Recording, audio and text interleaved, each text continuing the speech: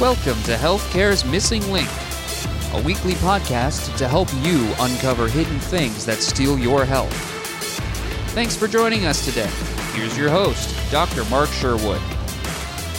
Welcome to another edition. This is going to be a good one. Now, today I'm going to focus a little bit on vaccines, the mechanisms of actions, and the ingredients. It's going to be a power-packed few minutes here, so I want you to pay attention. Before I get going, I always want to remind you to go to sherwood.tv. If you enjoy our content, there's all kinds of stuff for you there. So subscribe, get your free newsletter, et cetera, et cetera. And Dr. Michelle and I are honored to be a part of your life. So when we get into the vaccines, there's a lot of controversy on there. And I want to go into this and preface this conversation with this concept that we are not going to tell you what to do. We're not going to give you anything other than information. So if you recall the last podcast we did on the vaccines, I really didn't know the ingredients at all. Kind of went through some fundamental concepts in general, but I didn't know the ingredients. And because of you, thank you, the listeners, I got so many emails from people that actually tracked down the ingredients from the manufacturers. So I went through the ingredients. And so in this podcast, I'm going to go over a few considerations we need to think about regarding our own immune system. Then I'm going to talk about the ingredients of each vaccine that we have and who puts it out. And then I'm going to talk about some mechanisms of actions. I'm going to give some final thoughts. And then for those of you that believe as we do, we have a faith in God. I'm going to give you a scripture that you can hang your hat on regarding vaccines in regard to your decision to take it or not. So first of all, when we talk about immune considerations, I made several notes here, and I want you to kind of think through this with me. The bottom line is we're all different. And so I like to call this the immune resilience considerations. First of all, we need to think about the youthfulness of our immune systems. As we know, clearly the young people that we have, the younger you are, the more resilient the system is. And per capita, young people die less.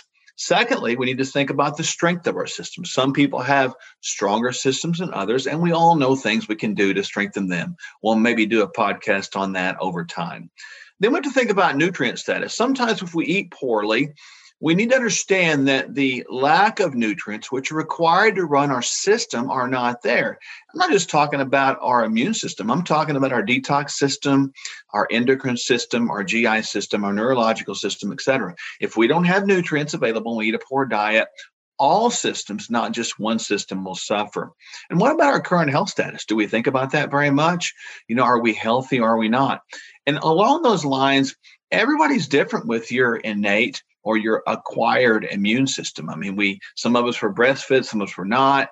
Some of us were taking a lot of antibiotics when we were young, some of us were not. So we all have a difference in our innate immune system. And again, like the innate immune system, we have differences in our acquired immune system. Some people have a learned system that is really earned with a lot of, you might say, acquisition based upon testing and strength of challenge. Of course, the time some people live in the country, they have more challenge to their immune system and tend to have a stronger system than those that live in the city, or maybe we're more germ phobic, et cetera. Just using those examples.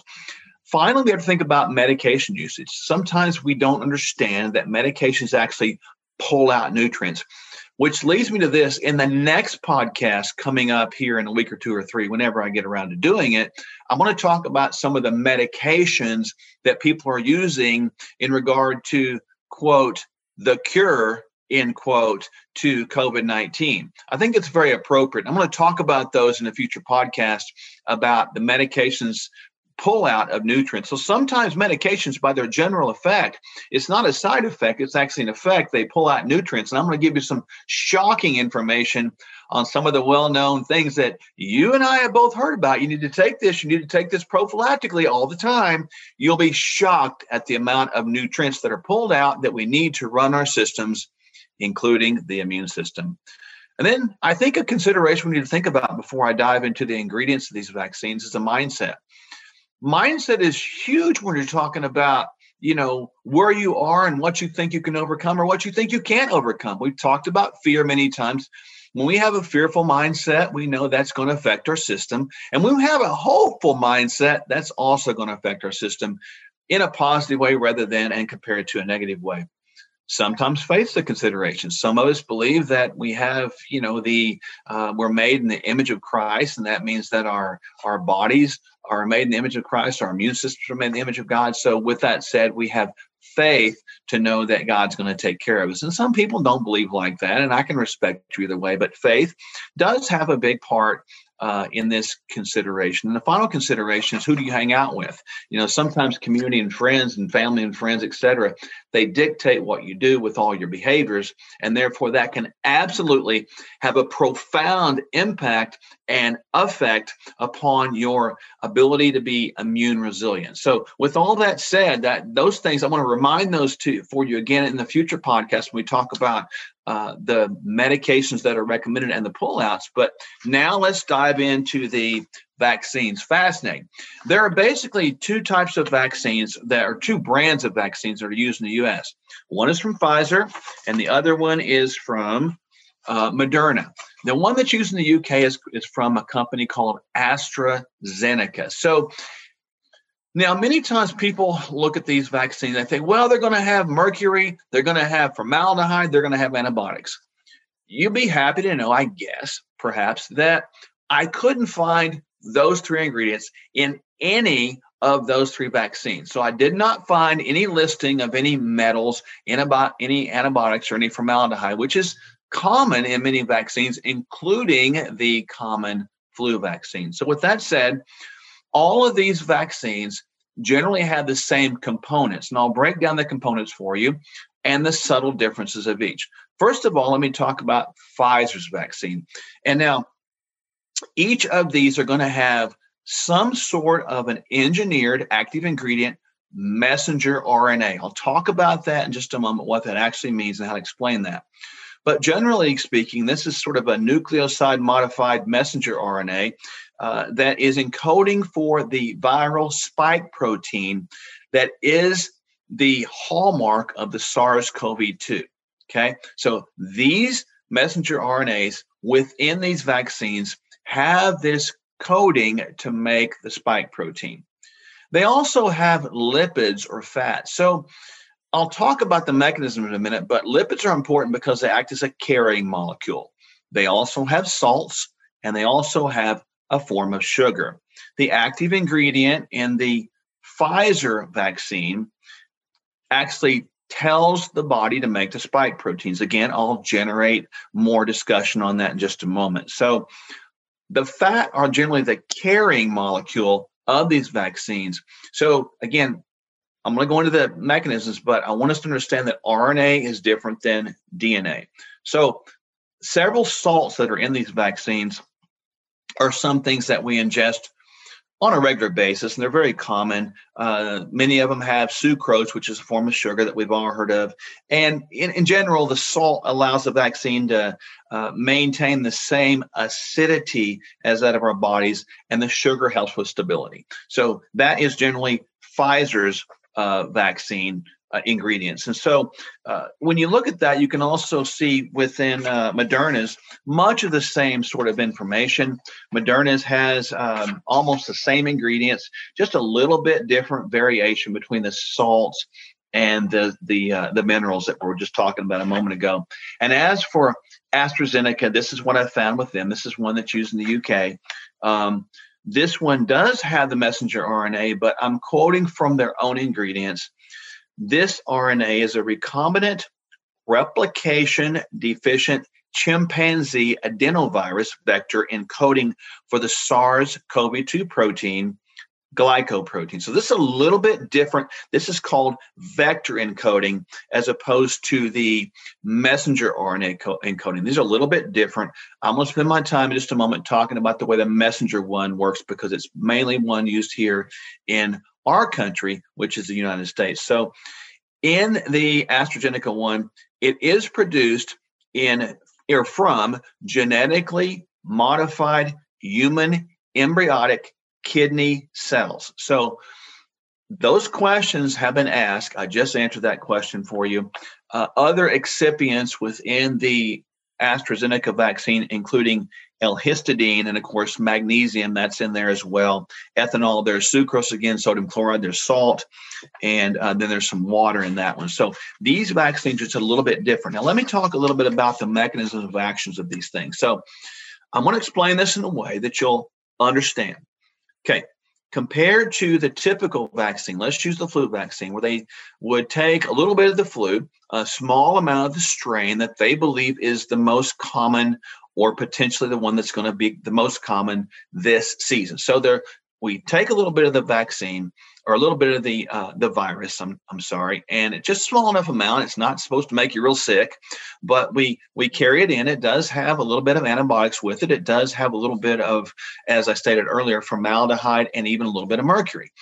A little bit, not a lot. So these things are typically taken in intramuscularly. The body then sees this little bit of the virus, common virus, and it says, oh my goodness, I need to respond to that. And based upon the memory that is in the adaptive immune system, the body has this ability to recall the way it responded to last season. So it sees this season's and it begins to respond accordingly. So your immune system is induced. And of course, that's going to signal a cascade of events with both acquired and adaptive immunity, even some inflammation, of course.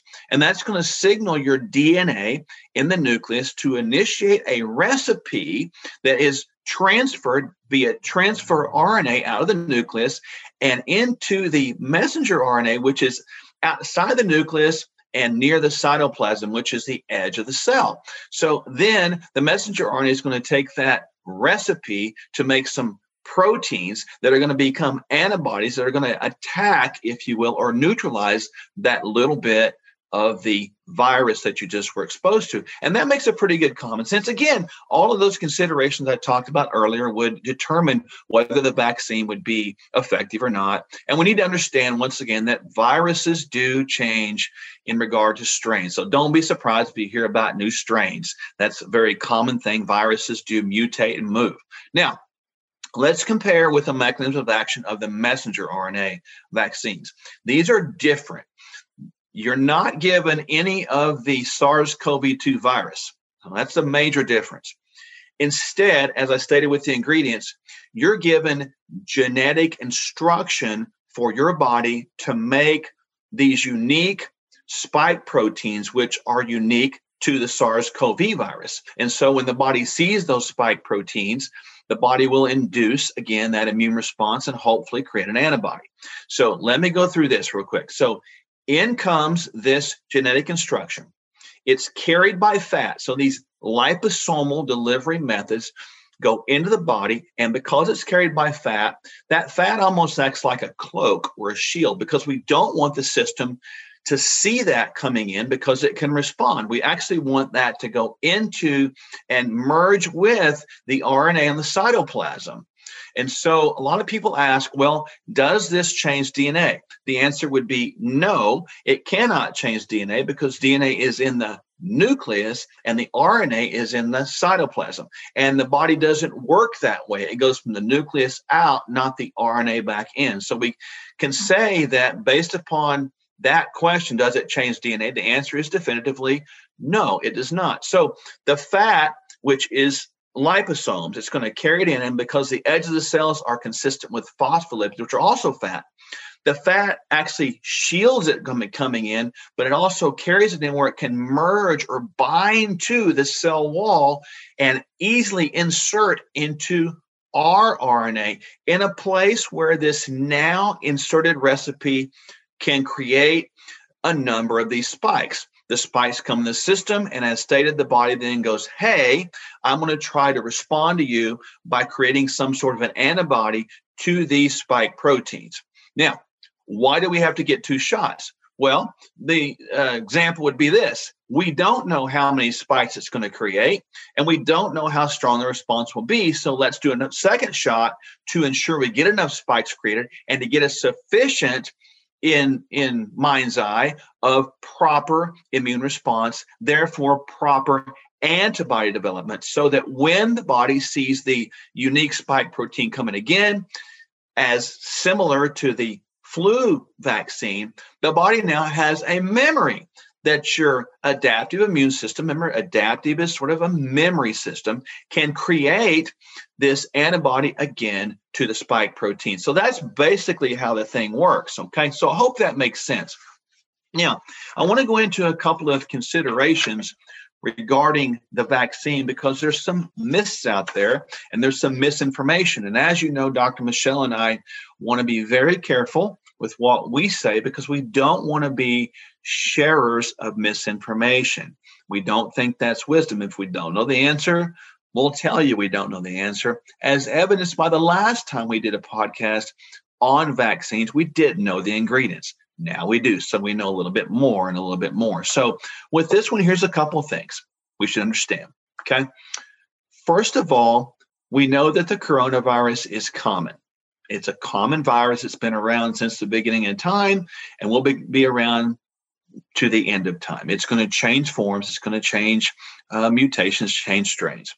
We know that the SARS-CoV-2 disease actually, or process, infection, is unique, and that these spike proteins, which I just spoke of, they actually have a unique binding site, that being the ACE2 receptors. Now, ACE2 stands for the angiotensin converting enzyme 2 receptor. Has a little bit to do with blood pressure, doesn't it? So these ACE receptors sort of regulate blood pressure, making it normal or not. So people that have blood pressure issues obviously would be a little more susceptible to this spike binding in the ACE2 receptors. Now, the ACE2 receptors are located obviously in the oral area. That would make sense, but they're also in the heart, the lungs, the brain, and the testes, and even some now are indicating they're in the gut as well. Hence, people could have diarrhea, they could have low hormone function, they could have heart issues, they could have, of course, lung and pulmonary issues.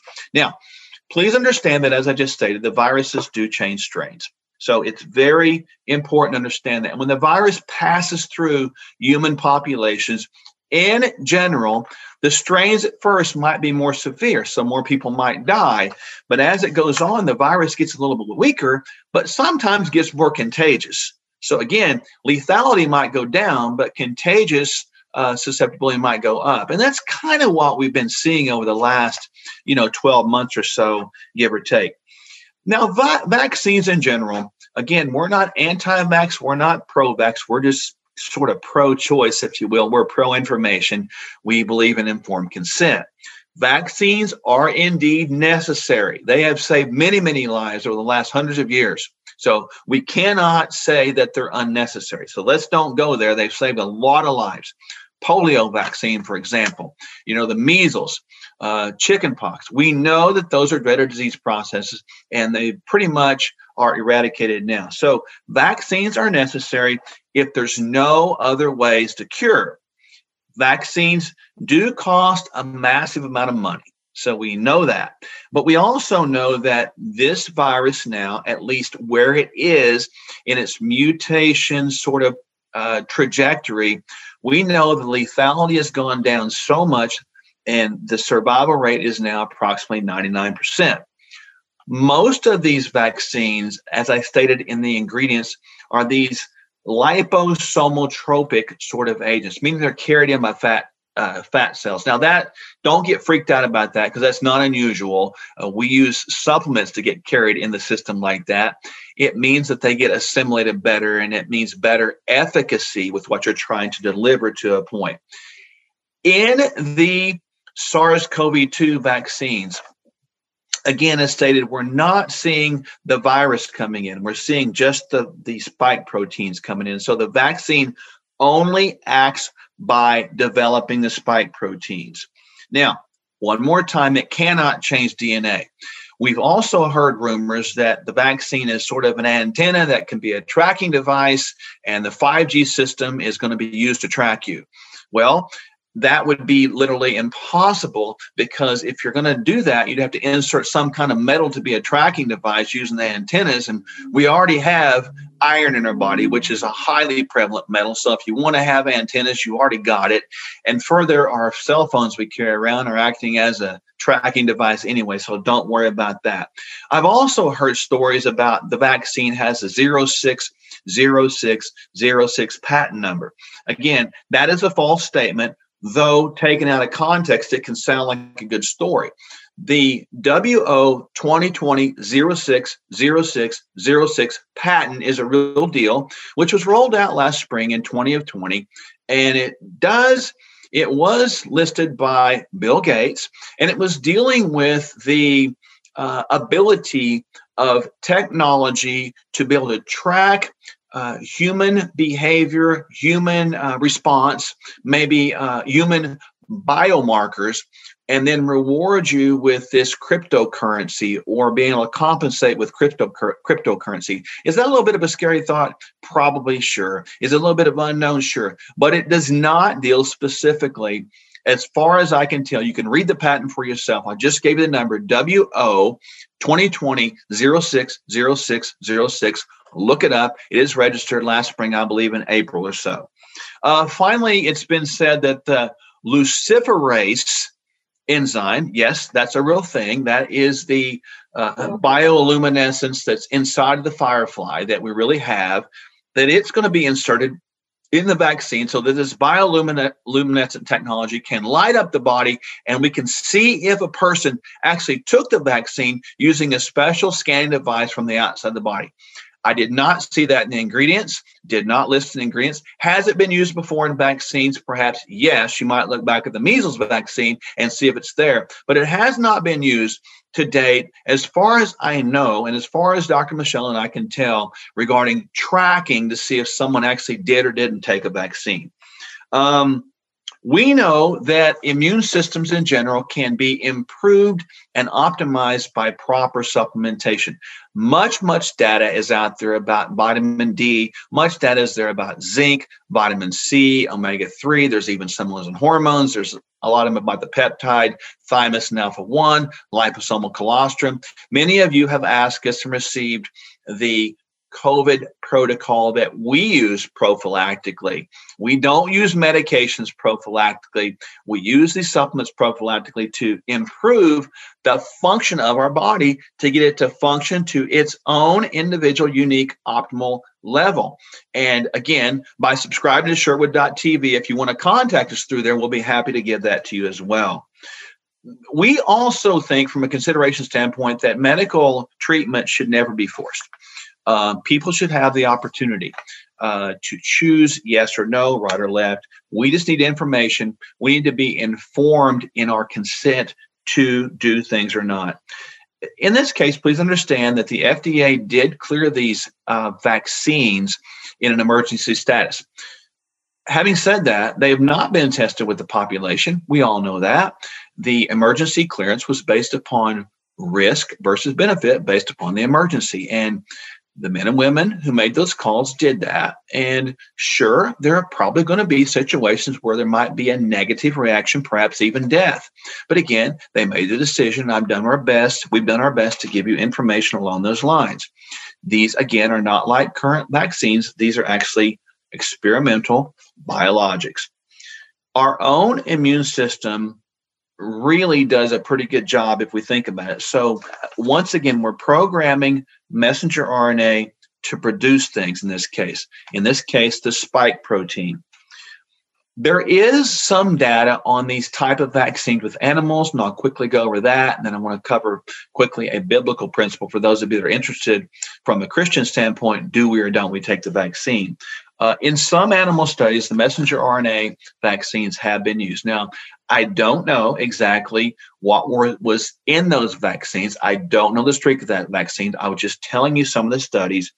And the animals did not perform too well because of a condition called antibody-induced enhancement. So in other words, the protein spikes become so proliferative, it created an overwhelming abundance of this immune response, which brings me to this point. that when you take a vaccine such as this, it may or may not work, right? So you kind of have this idea that every system is different. So when the spikes are made, which presumably they would be made, the questions become, how many spikes got made? Don't know. Did the body respond? Don't know. And finally, did the spikes get made? We don't know. So there's all these things that can happen. And frankly, in an immune compromised system, the vaccine would be less effective. In a strong system, it would be more effective. And that makes sense. So the question becomes is who should take the vaccine? You got these considerations. Number one, and I was talking to my wife just this morning about this, an older person who is very susceptible, they're aging, they are concerned, they're living in fear, they want to get out and do their life, they're afraid they can't do their life without the vaccine. They're 70s or 80 years old, and they just want to have some freedom again. If they want to take the vaccine, let them do it, because ultimately they're reaching the end of their life, and we cannot be so ignorant to not mention that. That's the way it is. Let them live. And sometimes just giving them the freedom to do that, to get out and to get around people, that does a lot good anyway. So we know that the studies so far, the vaccine safety is pretty good. In other words, you might get a negative effect in 1 in 100,000. So again, that odds are pretty good. So an older person that's immune compromised, it may or may not work anyway, based upon what I just got through saying. Now, the question I would have personally is in regard to a younger person. In a younger person, they don't die. So you're more likely to get killed as a child in a school bus accident, for example, than you would with the coronavirus 19, either with it or from it, I should say. Now, with that said, a young person taking the vaccine, I don't know. I think you want to make that choice. An athlete or a healthy person taking the vaccine. Professional athletes are tested incessantly. Those are all over the news, as everyone knows.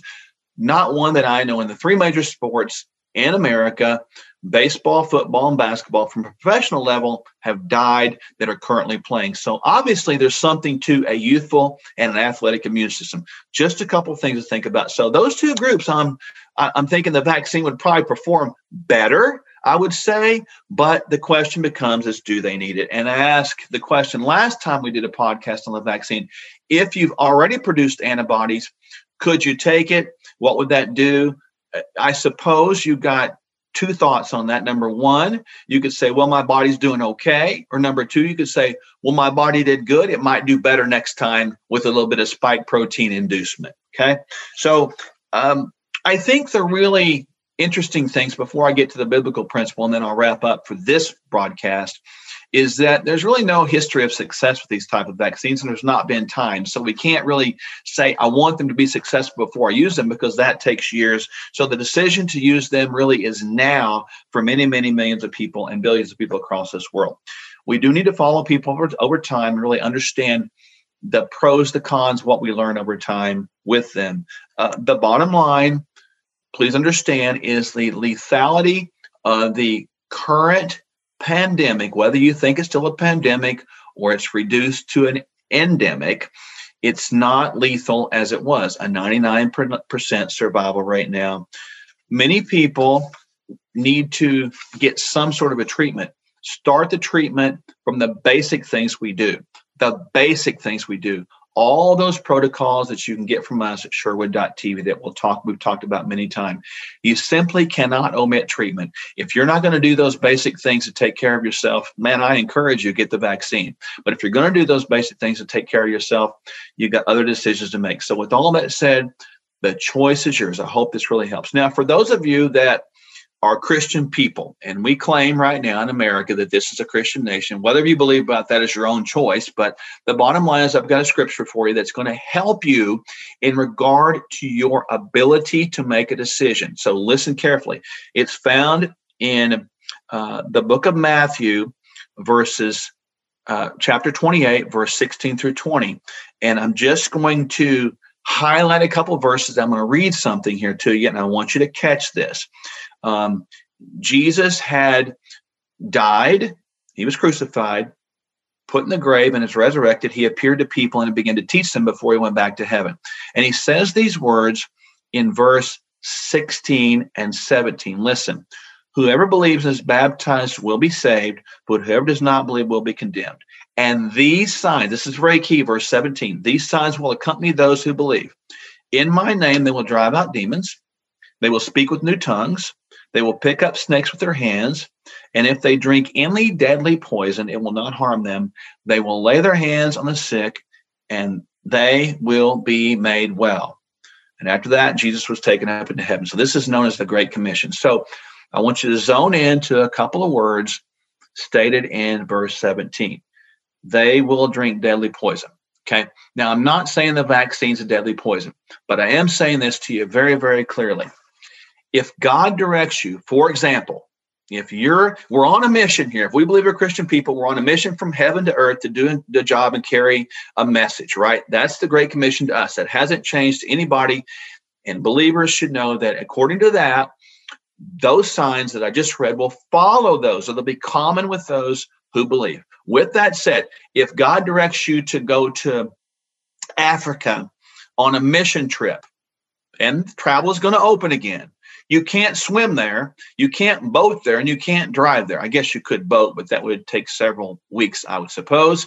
But the bottom line is you're probably going to fly. Let's say, for example, if flying one day, and it doesn't yet, requires a vaccine certificate to say you took it to get on that plane to go to a place that God told you to go.